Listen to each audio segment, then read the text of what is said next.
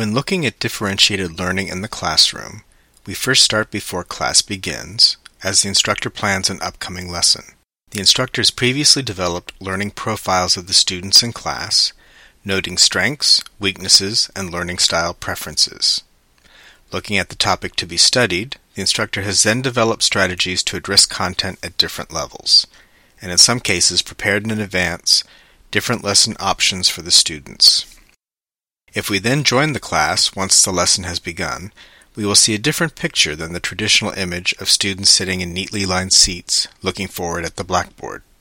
Instead, we see students working individually or in small groups. After having an introductory lesson from the instructor, the pupils are now doing a variety of activities based on level and learning style. Several students are working on individual computers, practicing skills in tutorial software. Others are working together discussing the content of a reading chosen for their particular level.